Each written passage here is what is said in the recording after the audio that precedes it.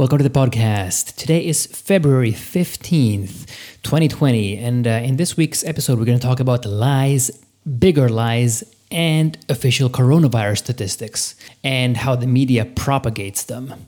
So I guess it's time to reassess the coronavirus situation because there has been quite a bit more data coming out. Now, when I first made the initial podcast on this topic, this was very much a small-scale phenomenon. In other words, you had 300 dead reported. It seemed quite containable, but now, just a couple of weeks or so later, not the case anymore. And it seems like the situation is quite a bit more dire, and that's for a couple of different reasons. Well, first of all, it's quite obvious that China acted too little too late. Secondly, they put out some numbers that now turn out to be grossly distorted. Now, I did suspect that the Chinese data was going to be dodgy at best. Now it turns out that they are so egregious that we're going to have to reassess the whole situation here. So, the Chinese government, they released an updated figure just a couple of days ago on the number of infected, and they skyrocketed overnight on Thursday. So, this is mostly due to the reclassification of infected, I guess. But I think it could also be due to they have more capacity to diagnose. And also, it could be down to the Chinese just changing their course on their level of honesty, more or less. We'll never know, but I think there's a few different things going on here.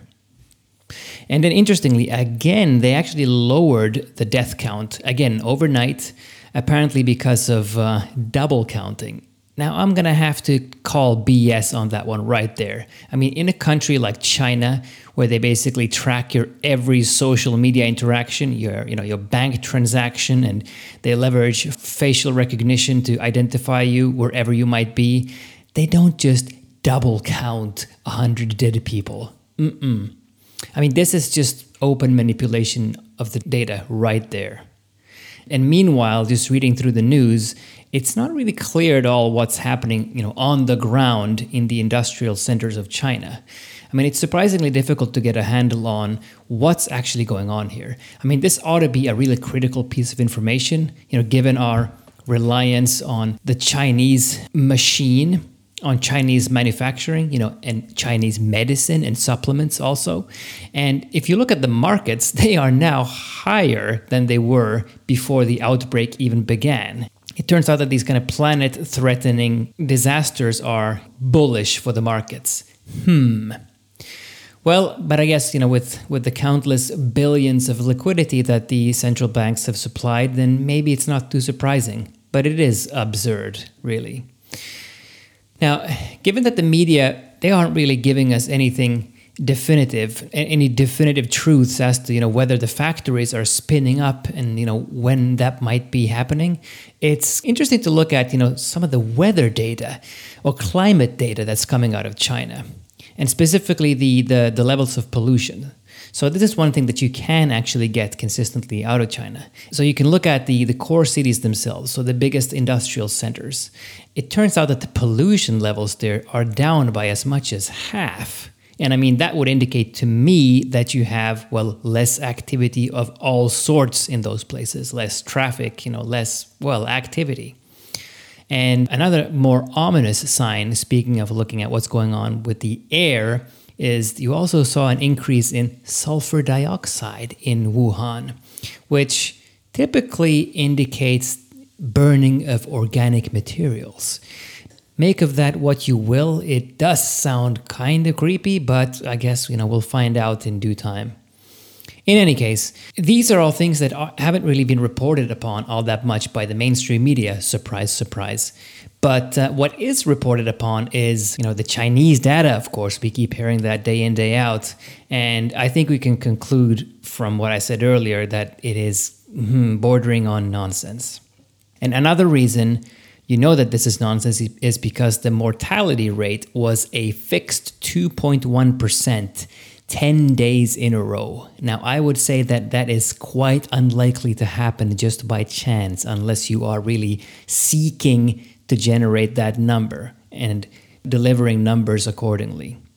So it's quite interesting to see just how willing and how complicit we are in the West to just parrot these numbers without really questioning them. Now, I was skeptical at first, but now I am very skeptical. And then to draw the conclusion that actually a normal seasonal flu is far more lethal. It's, nothing to see here, folks. It's all fine. Don't worry. Go back to sleep. Now, call me paranoid, but that's not really sound reasoning right there. I mean, you had the WHO, which is the World Health Organization. They came out, basically reassuring everyone that, China has everything under control. But really the only thing they were really achieving here or trying to do maybe, was just helping the Chinese save face, more or less. I mean, the WHO is not like the CDC. They are a political institution, actually. And it's kind of typical, it's kind of endemic of international organizations today that it's more important to maintain the facade, to kind of just preserve the status quo than to potentially save the lives of people. Now, in any case, it's quite obvious by now that these coronavirus numbers, they are a disaster, and that no one in any kind of official position or in the media is really seriously questioning the narrative that's going on here at all. They're contributing to it. And in fact, if you do question the narrative, you're going to risk getting deplatformed. By the way, I don't know if you caught this, but Zero Hedge, they were banned from Twitter just for speculating that the coronavirus could have been lab-made. And this is actually, going on a couple of weeks ago already. And now that's a theory that's becoming more and more well established. I mean, it's not like they're touting this every day, but it is out there. Now, Zero Hedge was banned for just speculating on that way before everybody else. But I don't see, CNN getting banned from Twitter for touting the same thing, basically. But getting back to the big picture here, I mean, so much of the critical data that we do get from the press is dodgy or downright fraudulent. Let's switch gears here for a second. Just talk about, let's take the unemployment data in the US as an example. I mean, it is a total joke. The idea that it is, 3.6%, I mean, that is really an insult to your intelligence. And by the way, just looking at how they count these numbers, if you've been unemployed for longer than 6 months, well, you're just assumed to not be looking for work anymore, meaning you're not reflected in that number anymore. How convenient. So this 3.6 number, it is a joke, as I say. Another big one, speaking of how government falsifies data to just kind of control the narrative. Inflation. I'm sure you've at some point found, let's say, an old magazine or an old or used book in a yard sale and looked at the price tag to see what the price was like, 15 years ago. Or maybe you found an old takeout menu or something like that. And the prices are usually, they can be bafflingly low. So you might find, a newspaper costing 15 cents or a burger costing 25 cents, whatever it might be. And meanwhile, if you look at the official inflation rate in the US, it is what, 2%? I mean, we all know instinctively and intuitively that is not the case. That is wishful thinking. It is fraud, I would say, right there. And of course, the data that's put out by the US, the Bureau of Labor Statistics, the US Labor Department and so forth, it is grossly understated. My favorite thing here actually, now that I'm getting started, is when they invent new tactics to try and suppress the trend that's going on. So for example, just sticking to inflation again, they calculate the consumer price inflation using a basket of goods, and they monitor what the price of that basket is over time. So, which makes sense. That is the right way to do it, I guess. But the thing is, of course, that they keep on changing what they put in that basket. And I love when they do these things called, for example, the hedonic adjustments. So this means that they might remove items from this basket if it feels like it no longer reflects what a typical purchase of a common consumer might be. So, for example, they might remove something like, let's say, steak. And their reasoning is something like, well, people buy more burgers. It doesn't really reflect a typical purchase for the common man anymore, something like that. Well, one big reason why you wouldn't be buying steak anymore is because it's too darn expensive. That's why. And therefore, you have a grossly underestimated inflation rate. And that's just one example. But of course, tying this into the media again, the financial media, or just the media in general, they are all too happy to just keep on parroting this kind of nonsense without really any question. And I think it's no wonder that people are getting kind of more cynical, more skeptical about the press and the official narratives and the statistics and the data that we're being fed. And I think we are waking up to the fact that statistics are a government tool. Actually, it's no wonder that we're seeing such a surge in conspiracy theories lately. And of course, not all of that is really particularly sound, but I think these two trends might have something to do with each other, actually. And I think also, speaking of waking up to different things, people are waking up to the fact that big media, be that online or offline, they are totally complicit in spreading false government narratives and hiding inconvenient truths. And so, for example, we know for a fact, and I've mentioned this on this very podcast, that let's take a very specific example as it pertains to tech here, and big tech and Google. I mean, they are curating the search results with a very obvious bias. I mean, I mentioned how they are, say, for example, reshuffling searches for stuff like, was the Las Vegas shooter a Democrat? They've heavily tampered the search results, the YouTube search results for that query. And I mean, there are countless other examples where Google are basically carrying water for certain interests. We all know that they are heavily left-leaning, and we all know that they love their Democrats and so forth. So what I'm saying is that big media, big tech, they are complicit in spreading the government narrative, or just putting forth a very favorable image of the government. Now, I believe this type of stuff is leading people away from relying on big tech and relying on traditional old school media. They are losing their legitimacy, and rightly so. And I think it's also one of the reasons why some people are starting to also browse, BitChute and instead of YouTube, and DuckDuckGo versus Google, and Mind.com instead of Facebook, and so forth. I mean, it's a very small phenomenon, but I think it is happening. And, it's a bizarre situation. You essentially have two competing realities. When you search on, let's say, Google versus DuckDuckGo, if you get your news from Google versus trying to get it from DuckDuckGo, you're going to be told entirely different things oftentimes.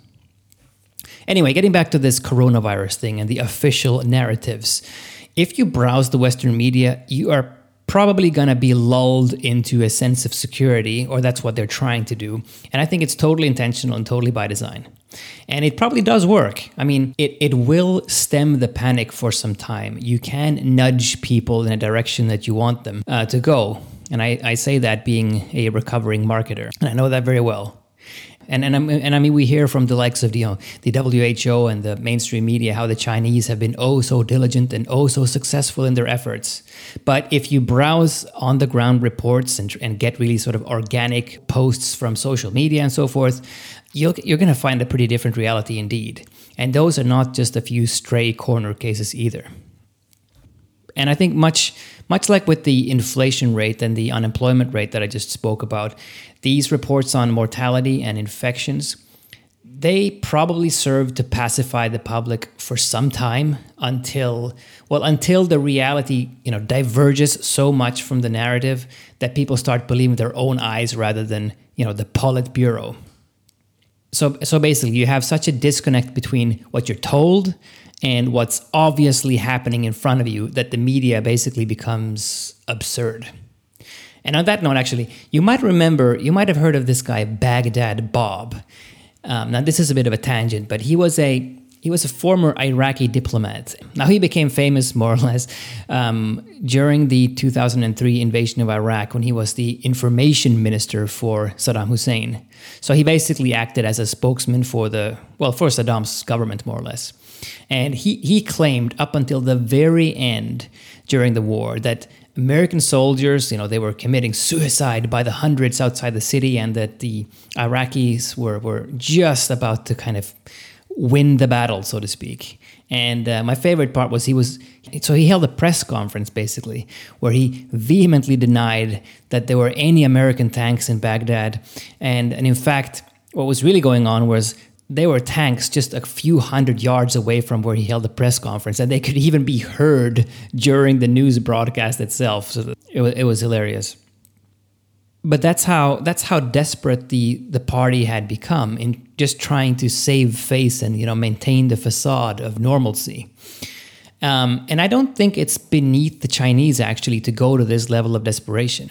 And we are beginning to see cracks in the facade, though. The numbers are updated in very weird ways, and they are rehashed overnight and so forth. And there's a clear mismatch between what is actually taking place on the streets and what we're being told in the media. So even here in the West, I am stepping up my level of caution even a further notch. And I mentioned this just the other week, but there is still time to prepare yourself for any eventuality. And I'll keep monitoring the situation with a very skeptical eye, as I'm known to do. And worst case scenario, nothing happens, this blows over, and we can continue with our lives. We'll see what happens. So what do you think about the Chinese coronavirus data? Is it total bogus? Are we at Baghdad Bob absurdity levels already? Do you consciously, sidestep Google and Facebook and YouTube and all the other major news outlets to get your news on this? Let me know what you think. You can email me on podcast@nyman.media. Thanks for listening, and I'll speak to you next week.